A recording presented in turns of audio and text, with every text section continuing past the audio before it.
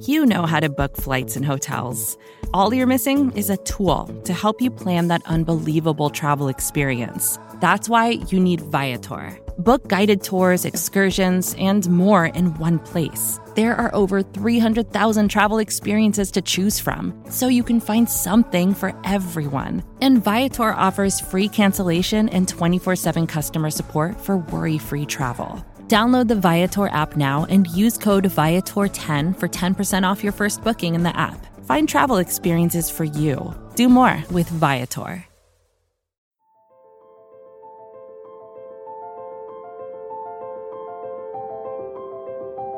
Michael Kist. You caught me not listening again? Benjamin Solak. You never listen! It's the Kist and Solak Show. Presented by SB Nation and Bleeding Green Nation.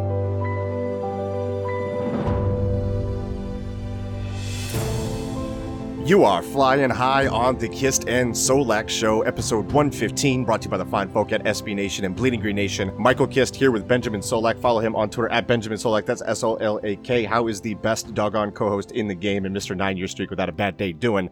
Ben, say what's up, man. It's week 1. Eagles won. Hello. Dude! Alright, 1 down, 18 to go, exactly as planned, exactly as scheduled, exactly as anticipated. Yeah. Nothing about that game was different than we thought it would be. The thing about explosive, dangerous offenses is sometimes you go down 17-0, and then sometimes you go on a 32-3 run. These things happen. Think about how benevolent Doug Peterson was to spot the Redskins 17 early.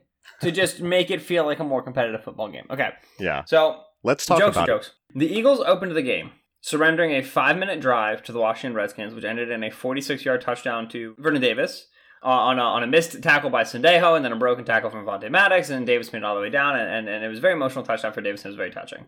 The Eagles proceeded to go 3-and-out on their next drive, due in large part because the 3rd and 2 became a 3rd and 17, because Deshaun Jackson got scrappy with Quentin Dunbar. Silly. I do not care how many yards that penalty was worth. I was very fine with that. Yeah. At Deshaun getting into a scrape on his 3rd snap back was the most important thing that happened to me in the whole game. I was honored. And like he didn't even start it. Dunbar was like smashed his head against his. Like it was silly. Right. That's the thing is I said like Deshaun starting a fight like on his 3rd snap like it's so great. And people were crediting me like he didn't start. I was like I don't care. Yeah. Deshaun fighting on his 3rd snap back. It's just amazing. Yeah. And then the Eagles subsequently surrendered another long scoring drive which ended in a field goal. Yeah. The first quarter ended I think 1 play into the Eagles' second drive. So the Eagles were down for the first quarter 10-0. They had ran like 4 to 5 offensive plays. I saw takes asking to fire Jim Schwartz. I saw takes wondering if we had overestimated Carson Wentz. I saw takes saying that the Eagles weren't going to be able to play themselves back into the game. Yeah. Which essentially boils down to we have officially returned to week 1. Yeah. And I had people give me the response of like, oh, what, fans aren't allowed to be upset? No, you're allowed to be upset. Like, absolutely. Like, listen, when it was 3rd and 3... On a Redskins drive in the second quarter, and they completed a 5-yard pass because Jim Schwartz had his corners 10 yards off the ball. Yeah, I wasn't thrilled. Right. When the Eagles failed to convert on a 3rd and 1 because they ran the stupid under-center toss sweep. I was upset. Where they make a 3rd and 1, a 3rd and 8 all of a sudden. I was pissed. By chucking the ball 7 yards on the line. No, I'm not. Never will I tell you I'll be happy with those play calls. Right. But here's my issue with this. The Eagles were a very, very good football team. Everybody thought they were good going into the preseason. They then went 1-3 with their starters barely playing. Nobody thought they were worse. Nobody was like, oh, so the Eagles are bad now, right? Oh, it's the preseason. Yeah. 2 offensive drives and 2 defensive drives are not nearly enough data to change your opinion on a team. Like I would like you and I were talking about this, and I was tweeting about this a little bit. Like I had zero concern for the outcome of the game when it was 17-0 with 40 minutes left. Why? Same. Because I know the Eagles were a very good football team. Because I believed the data over the careers of the players, the careers of the coaches, the offseason was worth a little more than the data of the first 2 drives of all the starters playing together. Right. And a lot of if we talk about some of the initial issues and kind of how they reconciled themselves, a lot of the initial issues on offense, Mike, were a bit of what I think we anticipated in terms of you have new faces and you have to figure out how to distribute these balls. I mean, Alshon Jeffrey did not have a completion or a catch, until that I believe that first scoring drive for Philly. Right. And he really woke things up in the second half when Philly's offense started to get on track. So, Alshon wasn't a big enough part of the offense. The running back targets were heavily disproportionate in the first half. Very much so. There was a lot of checkdowns, a lot of quick stuff to backs out of the flats, little swings, little screen stuff, a ton of stuff behind the line of scrimmage. The Eagles started pushing the ball down the field. More got to Deshaun Jackson, Alshon Jeffrey, and even Zach Ertz more involved in the intermediate levels. So the Eagles have a lot of mouths to feed. Like, the running back rotation was very surprising to a lot of people. Both of us, I think, included. Nobody thought Darren Sproles and Miles Sanders were basically going to equal snaps and Jordan Howard was going to be third. That was not predicted. We did not think Sproles was going to be that big a part of the running back by committee backfield. But this is what it is, to never have got all the starters together and to still be figuring out the distribution of touches. So, I think the Eagles offense is going to continue to be in for some potentially slow starts in week 2 and in week 3 and in week 4, because they're going to continue experimenting with things to figure out which personnel sets, which play calls work the best against what, who gels together, who's good at these areas of the field, because it's far more important to have those different personnel sets and have that depth and have that versatility in week 15 than it is to get off to quick starts in week 3. You feel me? Absolutely. And as you were saying, when it was 17-0, I was upset. I was confused. I was annoyed. There were a lot of different emotions going on, but at no point did I say, gee, Mike, did I really overestimate this team? That it's one quarter. We can't be so reactionary about this stuff. And yeah, I mean, there was stuff about the play calling that really ticked me off in the beginning of the game. I didn't like some of the stuff where they were taking the ball out of Wentz's hands and throwing bubbles and doing those stupid tosses and everything like that. Like, you have a stable of wide receivers that are good at working the intermediate to deep areas of the field. Take the handcuffs off a little bit. I know I argued for a lot of 0 to 1 step concepts and stuff like that, but let's not totally latch him to a telephone pole and just say, well, I mean, like, come on. Carson Wentz on third down, especially in the second half. Oh, yeah. Looked like 2017 Carson Wentz on third down. What was that? It was outside of the pocket, creation, doing stuff on the fly. The 3rd and 15 to Zach Ertz, where he had 3rd and 15 to Zach Ertz, the 3rd and 7 to, I believe it was Alshon, right? And then there was another third down as well. I can't remember. I remember there were 3 particularly where I was like, these are the 2017 third down plays. Because it's Carson in the pocket, look for my read. Okay, it's taken away. Maybe it's there. Maybe it's not there. For whatever reason, I'm not taking it. Pocket collapses. I'm going to escape. I'm going to survive. I'm going to make a play outside of it. And as we said in 2017, that was that play was a candidate for regression. That third down conversion rate the Eagles had in 2017 was always going to regress down. But Wentz went from having those plays to not being athletic enough, not being healthy enough for whatever, escapability, comfort in the pocket, fear of being hit. He didn't have that sort of a play in 2018. He did it multiple times in this first game of 2019. That's a big takeaway for me, is that big difference between first half, second half, where obviously the Eagles went from, on a 22-point run or whatever it was, 25-point run in the second half. Wentz outside of the pocket was a huge difference. The thing about those 0 to 1 step ideas, the thing about those shallow throws, the thing about those, vertical progressions, 1 to 2 to 3, those level concepts that start deep and end up shallow. Is there not bubbles? Quick concept, right? Bubbles, right? Quick concepts, ball comes out fast, but also Wentz stays in the pocket. And while he's not a bad pocket passer, you want to bring him out of the pocket, either naturally or by creativity, by the author of his own design, the design of his own authoring. Okay, whatever. You want him to be outside of the pocket because he's one of the most effective quarterbacks in the league there. And that was something you saw him do very, very well against the Redskins, especially in the second half. Clearly some confidence that got built up. Clearly some rust getting knocked off.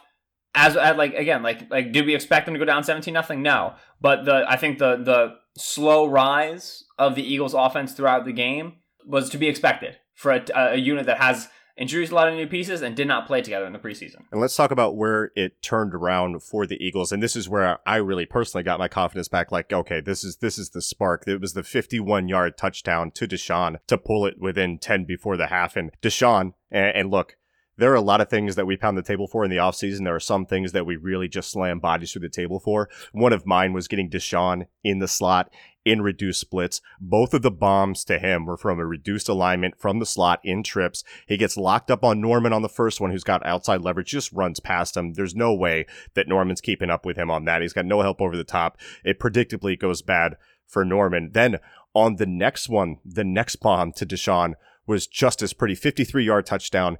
Wentz changed this play at the line, and what ends up happening is you have a safety responsible for the middle of the field, with Nelson Aguilar running right at him. It kind of looked like a smash divide where you got those two vertical routes attacking. Yes, sir. I was about to say that's the old divide concept, brother. So Monte Nicholson is looking at Nelson Aguilar streaking at him, and to his left, he's got Deshaun Jackson streaking at him, and he's got to make a choice based on the coverage that they're in. He's not getting any help there. So he decides to take the middle of the field. I think Wentz could have thrown it to either Aguilar or Deshaun and gotten a touchdown. Yeah, Charles Davis, who was commentating the game, said that Monte Nicholson made the incorrect read, like made the wrong choice of going on Aguilar, and it's really not the case in the sense that divide is a middle field closed open read, right? When you are middle field closed, as the Redskins were with a single high safety, a player in the middle of the field, you're reading that player, right? And wherever he doesn't go, you make him wrong by throwing it to then the open player. Mm-hmm. So, and they did show Wentz's eyes on that play. Wentz, he checks the route stems, and then he's looking at Nicholson. It's like, wherever you go, I'm delivering the ball to the opposite spot. And with Jackson and Aguilar, you have two true 4-4 players. Yeah. Put some air under it and let the guys go get it. Deshaun. Dude! Can we give out the game ball? I don't want to wait any longer. I'm going to give out my game ball to Deshaun Jackson. 8 catches, 154 yards, 2 touchdowns on 10 targets. That's incredible. And he was the juice that this offense needed to get back on track. He was not only great on the 2 bombs, he was great in the intermediate areas. The guy got it done, man. He was on fire and uncoverable for a little bit there. And that's the thing about Deshaun, right? That's the thing about Jackson. The Eagles' offense was struggling. It was 17-0. Second quarter was dwindling. They needed something. Yeah. You only need one play to go 55 yards when Deshaun Jackson's on the field, and that's what it is. I mean, the Eagles had 2 shot play touchdowns right around the 50, where it was, we're going to get Deshaun going deep, not on the outside, too. Again, like you said, like inside in an interior in a slot alignment. Yeah. And if we've got him, we're gonna hoist it. We're gonna send it. And that's a.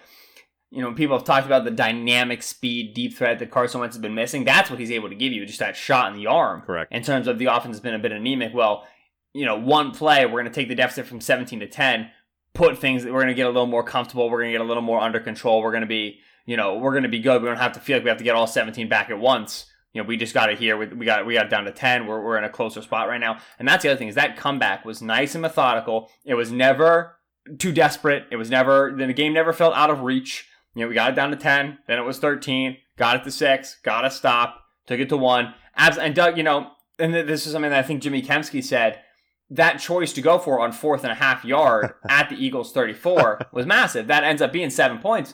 That's Peterson. And that's why Peterson does that. Because that sort of a play adds 7 points. Well, when Peterson went for it on 4th and 2 in field goal range in the first quarter, or I think it was the beginning of the second quarter. Yeah, that play took away 3 points. Right. Yeah. That play took away 3 points because the Eagles didn't get it, and it would have been a field goal attempt for most teams. That's what Peterson is that, sometimes you're not going to get it. But when you get it, I mean, it led to a touchdown that made the game a 1-possession series. That was the beginning of the turn of the tide for Philly. Right. So that's a great microcosm example. The Eagles went 1 for 2 on 4th down, but both attempts had an effect on the scoreboard. What if you flipped the when one they that were? they got? Right. Yeah. What if you flipped when they were? You're coming out with a different outcome as far as the results go. Let's say the first one made it, the second one did it. Like, the process was good, so I don't want to be like results based and bashing the Eagles for not scoring a bunch early. It was just bad luck. I mean, that's how it happens. On the same coin. Yep. Exactly. It's a 7-point lead, 27-20, and the Eagles choose to go for 2. Make this a 2-possession game. It's what that question essentially boils down to, right? It's like, all right, if we go for 2, which we have whatever percent chance of getting it. The Eagles convert on 60% hypothetically of their 2-point conversions. So we have a 60% chance of making this a 2-possession game, or we have a 40% chance of failing to get it, right? And then that allows the Redskins to just kick the extra point and tie it. So that's the options for the Eagles. If they elected to kick the extra point, then the Redskins, that it's subsequently a 7-point game. Or subsequently an 8-point game. And now it's pretty much on the Redskins. What's the percent chance that they can tie it? Well, it's a percent chance of them hitting a 2-point conversion. Right. So if you think you're better at hitting a 2-point conversion than they are, which the Eagles almost certainly do, because they try it a lot more and they're better at it, it makes sense from a win-loss perspective to just go for the 2 then. You're more likely to get it than they are. And so you go ahead and you make that a 2-possession game. So this is Peterson, who is out there running 3rd and 1 tosses to Darren Sproles. There's always issues with the play calling. But when you have a head coach who coaches aggressively, you get put in good positions to win football games. Yeah. You still have to execute.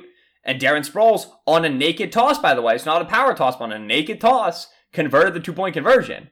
Didn't work on 3rd and 1, worked on the 2-point conversion, right. Eagles are up by 2 scores. So you see what we're saying here. Yeah, exactly. Sometimes it works, sometimes it doesn't. You live by the sword, you die by the sword. Now, I was wondering your thoughts, too, on some of the tweaks that the offense makes. Like you said, they come out, they try some things, it doesn't work. I thought the offense was a little too cutesy. They were doing some 21 personnel stuff. They were doing some fancy stuff. I just thought that you just need to kind of like boil it down and let Wentz go out there and sling the rock. And I think they started to do that a lot more in the second half. But when they were down 20-7 still in the beginning of the second half, what really turned things around for them was the scoring drive of 12 plays, 75 yards. I didn't love how they started out this drive. They were ineffective running, including a 3rd and 5 run in their own territory with Sproles to set up that 4th and 1 that we talked about, which the sneak, by the way, let's just sneak it every time from now on. Like, teams know it's coming. Never fails. And it converts every time. But then you get some good gains from Sproles. You get some good gains from Miles Sanders. We saw more 12 personnel. And I'm telling you, Ben, when I chart this game, I almost know for a fact, so I was paying attention to this, I almost know for a fact that the Eagles offense is going to be more effective in my charting, at least from a success rate standpoint when passing the ball, and definitely running the ball, but in all areas. So I like the heavy 12 that they started to use. They even had the touchdown to Jeffrey, that little, the tunnel screen type thing. Was that, I don't know if that was 12 personnel, if that was Dillard in there, but I know Dillard was in there as like an extra tight end. Yeah, Dillard was in there. That's what you would call, like, you would call it 12A, or you would call it 11A, in the sense that you're indicating that, yes, like, technically, like, because the personnel counts are predicated on the idea that there's 5 linemen, yeah, right? And so you have to somehow indicate when you're marking that personnel from a defense chart in the offense perspective that there's actually 6 offensive linemen. So you would have there's like that addition of the A often indicates that there's 6 offensive linemen in. Right, and then too, like even with the Jeffrey one, right, with the first one, the drive that I was talking about. Let me go back to that real quick before I kick it to you. But they're deep in the deep red zone. Simple spacing concept from what it looked like for me, where a bunch stack ends up with Alshon Jeffrey being covered by John Bostic. Like, the Eagles still have it when it comes to scheming up guys on guys in the red zone. They just have too many weapons. You end up with Jeffrey on Bostic, that's going to be a win 100 times out of 100, and Wentz just slung that bad boy in there. But what do you think overall from the slight adjustments that the Eagles made throughout the game? 12 personnel, Michael. It solves all the problems. No, when you looked at the right the opening drive of the third quarter. Yeah. Philadelphia comes out in 12 personnel, and they're using the tight end wing alignment. And this is a particular alignment. Like, we all love 12 personnel, right? But then there's a particular alignment within 12 personnel, which is tight end wing, which we really, really love. This is where you have 2 wide receivers to one side. Yeah. And then to the opposite side, you have the tight end and the wing, so like the H-back, the tight end who's back off the line of scrimmage, both on the same side of the field. This is problematic in terms of what it presents from a run-fill perspective, and it's something that the Rams found out in a big way in the Week 15 matchup last year. Michigan found out about it against Army with that bubble that they were creating on the edge, and they were able to run all over them. Right. Exactly. Like, all football is the same. You know what I mean? Nothing ever changes.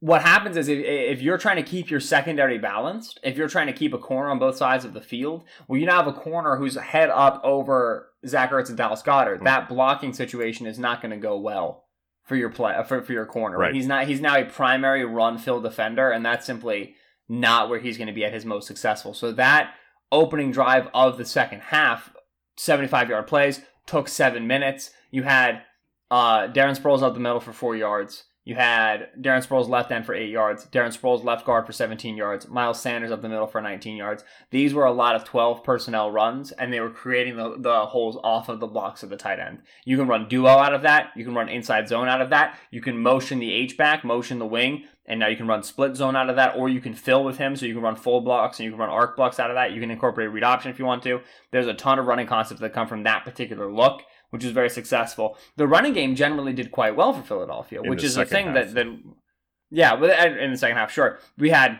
11 Miles Sanders carries, only 25 yards. He had that long of 19, so 10 of his other carries went for 6 yards. So Sanders was struggling early. Yeah. But Sproles, 9 for 47. Howard, 6 for 44. Howard looked spry. You're solid. I do buy a little bit into this idea that the Eagles are trying to trade Howard. I do, because they traded for him, and he got the 3rd most carries on the team, and also, right. I mean, he got 2 passes, but overall touches wise, he was 3rd out of the running backs. And that can switch every week, but it's not like they're trying to make him like a featured part of the offense. He's just a guy in a committee. Yeah. So yeah, either way, I was impressed with the success of the running game. It was clear the offensive line significantly improved their play in the second half. Speaking of lines and improving in the second half, the scariest thing for me on the defensive side of the ball, if you don't mind me transitioning, in that first half, they could not get to Keenum. I mean, Keenum was snug as a bug in the rug in the pocket. That ain't how it's supposed to be for this team. And, we knew the secondary of this team is inconsistent. We know that Jim Schwartz puts his corners on islands at say la vie. It is what it is. The pass rush has to be able to consistently get there with 4. It struggled to do so early. They couldn't get there with the blitz either. You know what, Ben? Let's reset. Let's talk about it after the break, and we're going to get into the defensive we have to do side of the ball. commercials. I can't just change it to the defense if I want to. I'm not allowed. We got to pay some bills. When we come back here on the Kist and Solak show, we'll talk about the defensive side of the ball. Then Ben will give out his game ball. I'm sure it's to Deshaun, and we'll talk about some other takeaways from this Week 1 win for the Eagles. Final score 32-27. We'll be right back. And we are back here on the Kist and Solak Show, episode 115. Michael Kist here with Benjamin Solak. This is all brought to you by SB Nation and Bleeding Green Nation. So, Ben, before I cut you off with the defensive side of the ball, let me just add a quick note here because we're going to the defense here, and I want to make sure I fit this in. Malik Jackson, defensive tackle, was seen with a walking boot post-game. He's getting an MRI on Monday. Malik said it's, quote, just a little injury, football. We'll see what the doctors say, unquote. So there's your update on Malik Jackson's injury, which is going to be, that would be tough for the Eagles because, as you were alluding to, and I'll transition this way, the Eagles pass rush was not getting there, especially early on in the game. And even when they were bringing heat, that seemed to be timed up with the Redskins going play action, going max protect, and it was giving Keenum time with these corners one-on-one on an island to free up a burner like Terry McLaurin, who was a guy that we were worried about as maybe the only vertical threat on this team. Yeah, so McLaurin clearly is an issue, and they got it right with him. Yeah. I mean, 3rd-round draft pick, had his fair share of fans, had his fair share of detractors, wasn't a huge part of the Ohio State passing attack. Could not explain to you why. Because he clearly can play the ball. Because they wanted to play mesh, and they wanted to throw the shallow crossers to Paris Campbell and let him run after the catch all the time, yeah. 8 Rasul Douglas alive, and also burned the pants off Sidney Jones. Yeah. Keenum just missed him across the middle. I like someone added you after Rasul got burned, hey, you got this wrong, Ben, and then Sidney comes in, and he gets equally just as burned, maybe even more so. I mean... So I was saying Jones should start. I'm not even going to throw it in your face. And here's the thing, is I will say the thing that I say every single time we talk about Rasul Douglas. He's going to get burned. Yeah. He just makes more plays than the other guys do. Right. So if you're going to put him out there, you're going to give up some big touchdowns. You're going to give up some big plays. You're also going to get, he had a pass breakup. You're going to get pass breakups, and you're going to get interceptions as well. Speaking of interceptions, Ronald Darby got to learn how to catch a doggone football. Oh my God. His ball skills tick me off, man. Even in the air when he's just going to bat him down. It's always been an issue for him tracking the ball and making a play on the ball. And I think he's I got the potential to be a really good corner, but his ball skills really concern me, man. So there's that. And then Sidney, who got toasted a little bit, had a good 3rd down stop against Vernon Davis, still remains a player who I like much better off the ball than I do up at the line of scrimmage, which is tricky when you project better to the nickel, where you really have to play more up at the line of scrimmage, regardless. At least in the Eagles defense, I should say, you have to play up more in your line of scrimmage. Now, so secondary is what it is. I saw 0 things from Rodney McLeod. Yeah, man. Which is very interesting to me. Yeah. Because there was a lot of success throwing to the middle of the field. I don't know where McLeod was. This is not necessarily an indictment on McLeod. You have to watch all 22 film to best understand kind of where the safeties were being deployed. But it seemed like the safeties were being asked to do a lot of cutting off of routes over the intermediate areas of the field. And they weren't. Which is what the Eagles were doing against Tennessee and against Tampa last year. Those were games that they lost by giving up yards through the air. So we got to see what kind of the situation is there.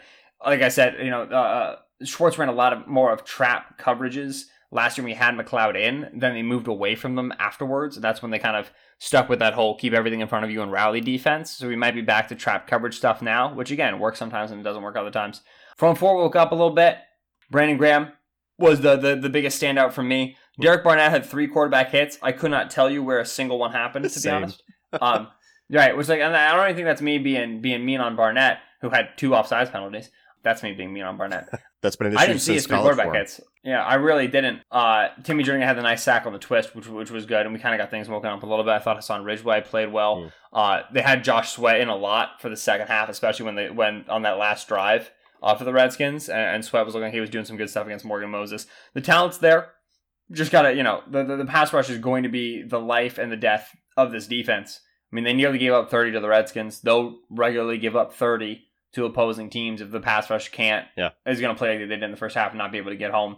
This was the reality of the Eagles last season. Also, critically, it was the reality of the Eagles in their Super Bowl winning season. Like, let's not pretend like the Eagles haven't survived on this before. It's always been the case.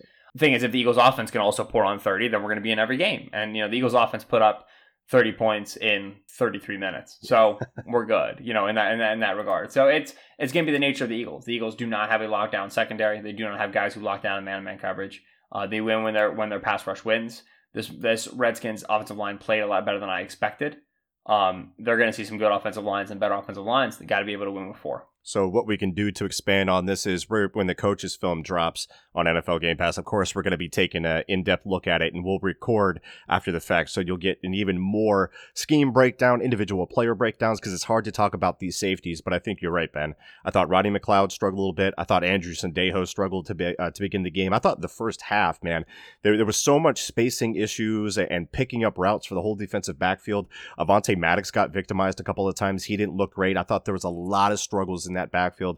And I'm trying to think, man, I was thinking, who would I give a defensive game ball to? Obviously, Brandon Graham is just going to be steady Eddie. He sniffed out that screen right away. He's one of the best processors in the game for his position. But Nigel Bradham, maybe? I thought Bradham played pretty well for the most part. But, who would you give your defensive game ball to? Brandon Graham, Fletcher Cox. Yeah. On a defense without many impact plays. They had some impact plays. Okay. That's it for me, pretty much. I guess if I watch it back through, Derek Barnett had 3 quarterback hits. We'll go see if those are good or not. Right. Fun fact, just saw Zach Berman of The Athletic. Congrats, Zach. On the timeline, Carson Wentz third down passing stats, 12 for 13 for 197 yards, 3 touchdowns, 6 first downs. Now, critically, he is not including touchdowns as first downs. So that's 9 of 13 conversions. 3 of which were touchdowns. Yeah. And then fourth down. I'm not positive. I wouldn't call myself an expert, Michael. Right. But that might be good. Yeah, math is too hard for me to say if that's good or not. I need the all 22 for that as well. Right. Now, ideally, your offense isn't always getting into 3rd and 15. Correct. Absolutely, that's not great. But that was 2017 as well. But Carson's so good at third downs, man. It's unbelievable. It is incredible. And an update as well that I saw after the game, Brandon Brooks got the start at guard. Man, his timetable to return was crazy. And because of that, part of the reason that he was taken out of the game, actually the whole reason that he was taken out, was just for maintenance, just for load management. The team wanted to make sure that they weren't putting too much stress on him in his first game back. So if you saw a big V in there in the second half in Brandon Brooks' place, it is not because of Brandon Brooks had a setback. It was just some load management from the Eagles' part. And I thought Big V, when Big V was in there, the running game started going as well, along with that 12 personnel. So those are all very, very good signs. And kind of as we scroll through the stat sheet here, what about Zach Ertz, 5 for 54? I thought he had a really good game in his limited touches. Alshon Jeffrey, 5 for 49. I thought Wentz showed some more trust in him and throwing to tight windows for him.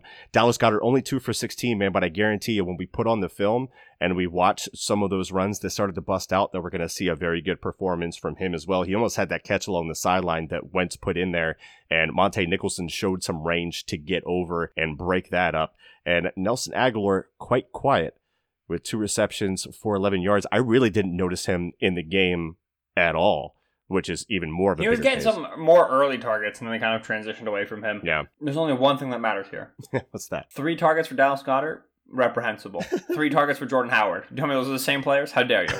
No. When they threw the screen to Jordan Howard, I'm thinking, why him? Why open field demon Right. Jordan Howard? Also because... Screen game wasn't not working this game. Right. I was like, listen, that screen to Jordan Howard, it was... touchdown drive in the beginning of the third quarter. 3 and out on the Redskins. Punt. Good return by Sproles. The ball was at the 46. This is shot play territory, brother. Exactly. This is where we throw. That's what I'm talking about. Carson Take Wentz the goes under handcuffs off. center. Carson Wentz goes under center, 12 personnel. I said, this is it. This is it. They do play action. He drops, right. Play action. I was like, this is it. And you saw Deshaun and Alshon flying on the field. I was like, this is it. Yep. And then Jordan Howard leaked out for a screen. I was like, I hate come on. everything. Yeah.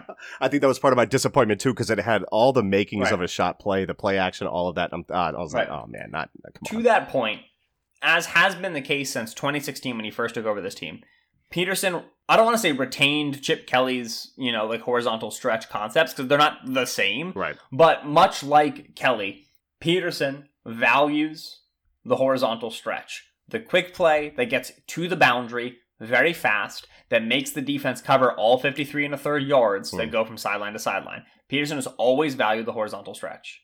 The Eagles' offensive plays are almost invariably better when they're not horizontal stretch plays. Like they run them because we talk about these concepts, this phrase I use very frequently on the podcast called constraint plays. And a constraint play is a play that you run even if it will not be the most effective play for that down, which is like a very impactful sentence. You know, the big analytics movement in NFL Twitter and NFL circles are about maximizing every play for every down. A constraint play, which coaches objectively use, Peterson objectively uses constraint plays, for sure, are not predicated on maximizing the EPA of a particular down. So this is like a conflated idea here. But constraint plays are plays that are designed to force the defense to respect an idea. And that idea is built and baked into other more dynamic, explosive, down the field concepts that are expected to return big gains. How dynamic and explosive would those concepts be if not for the constraint plays? We don't know. Maybe constraint plays are totally vestigial and we don't realize it, but people run them. So we run the bubble screens so that we can run fake smoke routes and then hit, big plays deep. We run the bubble screens to force defenders to flow upfield to be closer to the line of scrimmage so it's easier to get behind them. That's the basic premise, right? Mike talked about smash divide. Smash divide was the concept on which Deshaun Jackson scored his touchdown. You had two deep receivers against one deep safety. Big advantage for the offense. Well, that third route by Alshon Jeffrey, which, did not go deep, was a little three-step hitch. And the Eagles, anecdotally, the story is by coaches that you need to throw that three-step hitch to make the defense respect it, even if it only get you 4 yards, so that you can throw the divide concept over the top when it's time to go get the touchdown, right? That's kind of the story of constraint plays. So the Eagles run these horizontal stretch plays. They're an important part of their offense. They're constraint plays that inherently build the fundamental blocks upon which the offense is founded. How necessary are they? We don't really know. But all of those bubble screens, all of those screens, that play action, then the fake the deep shot, and then the play to Howard, the screenplay, whatever. That's all kind of what those ideas are built off of. That's the narrative. That's the interplay of deep shots and these shallow routes. I don't remember why I started talking about this, but I did. Look, we're going to be fighting over what to write about for bleedinggreennation.com as far as our film breakdowns, because there's some stuff. It's been a long time since we've had real film, brother. I'm very, very excited not only to write those articles, but to record with you after we break down the film to see what we saw. We finally have some fresh, sweet film to watch. Ben, you know what we also have? The return of? It's 3 words with the gentle listeners of BGN. So at BGN_radio, after the game, I asked for 3 words from you. We're going to be doing this every week. We'll read the best ones out, maybe give some extra analysis. I mean, I'll just start out with the first one that's pretty obvious. At Billy Umson says, wake up earlier. Obviously, that would be friggin' fantastic, because then we wouldn't get takes like this one, which is from my buddy Patrick Meredith, loyal listener. Sorry, Patrick, but at Patrick Meredith 77, fire Jim Schwartz. Brother, it is way too early for that, my man. I would bet a good amount of money that over the course of 16 regular season games, we will get 16 fire Jim Schwartzes. Oh, at least. At least. Absolutely. Eagles will win a game 40-7. Like, why is he still employed by this team? Yeah. We have, from what I can see, 3 Deshaun effing Jacksons. Yep. We have 1 D. Sean Jackson, where he just put a space between D and Sean, and at NFL Go Eagles, that's cheating. As always, as is the policy for those of you who might be new to the podcast, when we say 3 words, we put out a tweet from the BGN Radio account. You send 3 words to describe the Eagles game. If you don't use 3 words, we accuse you of cheating and we refuse to read it on the podcast. However, we have to read it out loud to accuse you of cheating, so it really actually works quite well. Yeah. So the 3 word is kind of like a general thing. At Philly 444, for example, it says Deshaun is back, and then right after that, his 3 words are F the Cowboys. Like, yeah, F the Cowboys, for sure. But we are not going to read that out. We are not going to encourage that and put your Twitter name You will on not, by giving us multiple responses, we will never read them out. Never. At Philly 444, who wrote 2 responses that we read. It won't happen.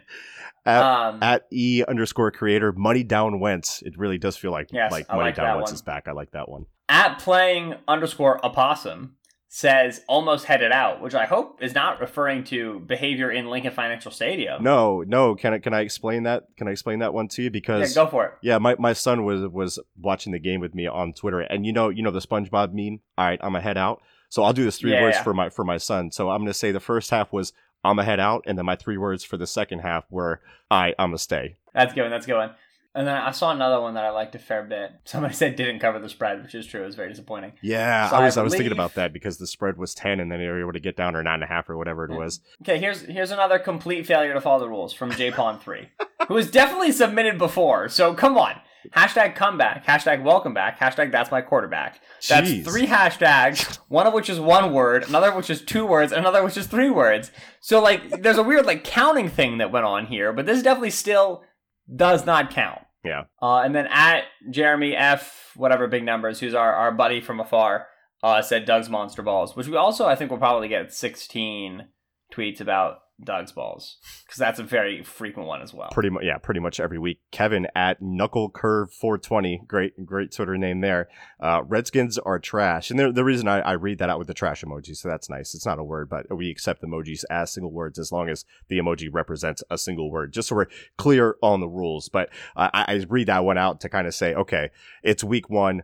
The Eagles won pretty easily after some, early, the rough first half. We don't need to beat our chest over it, but we also, we don't have to completely dismiss it because this was a win against a divisional opponent. So we shouldn't poo-poo it either. It's a solid start. The offense figured things out. We're hoping that the offense looks more like the second half offense than the first half offense. I'm just glad, man, because Ben, I think you're with me on this too, that when the tweets started coming in the first half, we were concerned, but we were also at the same time like, man, it is a chore to just deal with all of the reactionary negativity like right out the gate. Like I almost fear the Eagles not being successful, not because I want them to succeed, just because I don't want to. It's got to be exhausting to cover a losing team. Right. We've never covered a team. Me and you doing this together have never covered a team that have not gone to the playoffs. Like, I wonder what's that low. What is that like for a Browns podcast or radio show guy that has been hyping them up all off season? They put the mission accomplished banner up and everything like that, and then they come out and lay a stinker against the Titans. Yeah, they got pants by the Texans. The Titans. That was a weird one. Here's my thing. Like, circle back out of the point we started on. Yeah. Just enjoy the team however you want, right? Yeah, true.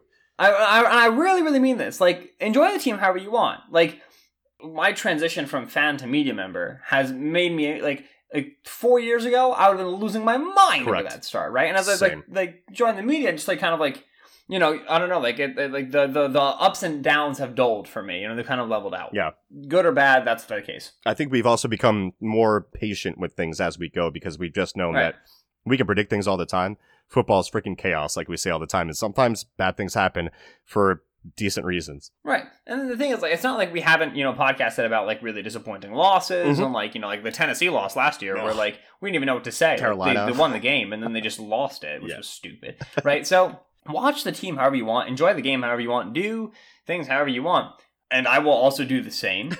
And subsequently, when, I say things like, I think I tweeted out, like, it's a shame that the Eagles, like both the Eagles game and the Eagles season are now over after 20 minutes of the game.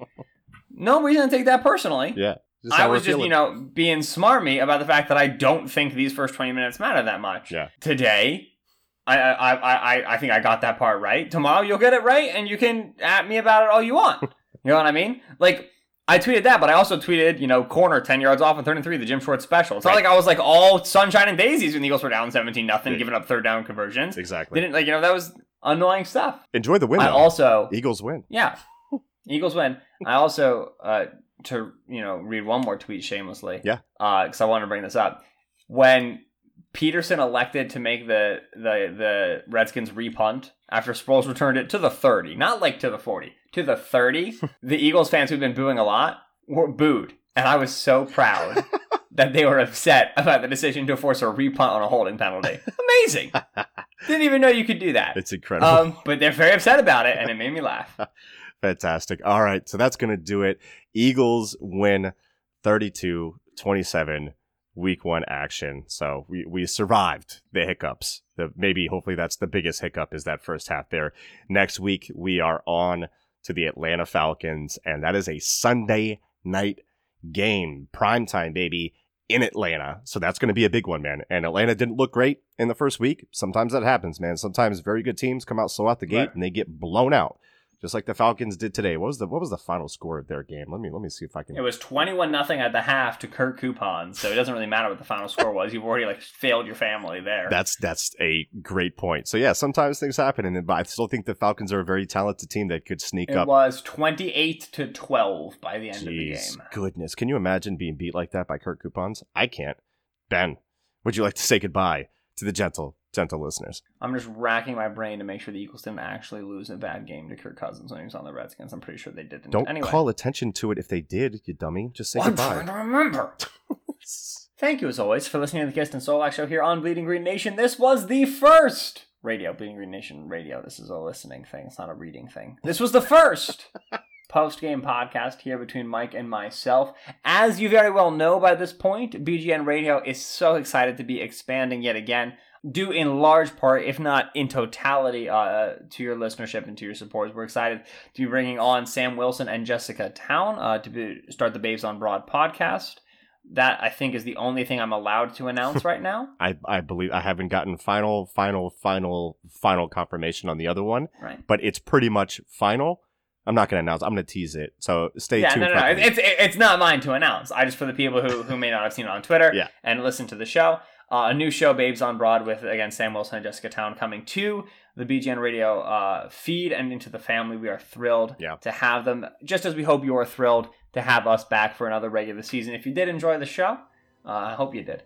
Go ahead and leave a rating, a review, and a subscription on iTunes or on a different app that we will never look at ever, so do it on iTunes. The upcoming week, you will see all 22 breakdowns and reviews, both on the feed and on BleedingGreenNation.com. You will see updates for the Week 2 game against the Atlanta Falcons, both on the feed and on BleedingGreenNation.com. It doesn't get any better than Eagles football, and the coverage doesn't get any better than the BGN family. I'm Ben, he's Mike. Thank you so much for joining us. We all we got. We all we need. Fly, Eagles, fly. I got bang in my beard. I don't know when that happened when we were recording. Bang energy? Yeah. I'll be honest. So yesterday I was at Purdue Vanderbilt, and I got about 4 hours of sleep, and then it was a 3-hour drive there and a 3-hour back. Oh. I was fading hard, and so I pulled over at a gas station. I took a 30-minute nap, and then I woke up. I was like, I gotta get home. And I went into the gas station, and I looked at the Bang Energies, and I said, Are we there? Because I've never had one before. I said, are we there? And I proceeded to buy myself a chocolate milk, and I got back in the car. Jeez, man, because you barely drink soda, so that would have jacked you up, dude. I don't drink anything carbonated, anything alcoholic, or any energy drinks, and I think Bang Energy is 4 of the 3, so I would have died. Car would have just been bouncing on the highway. BGN.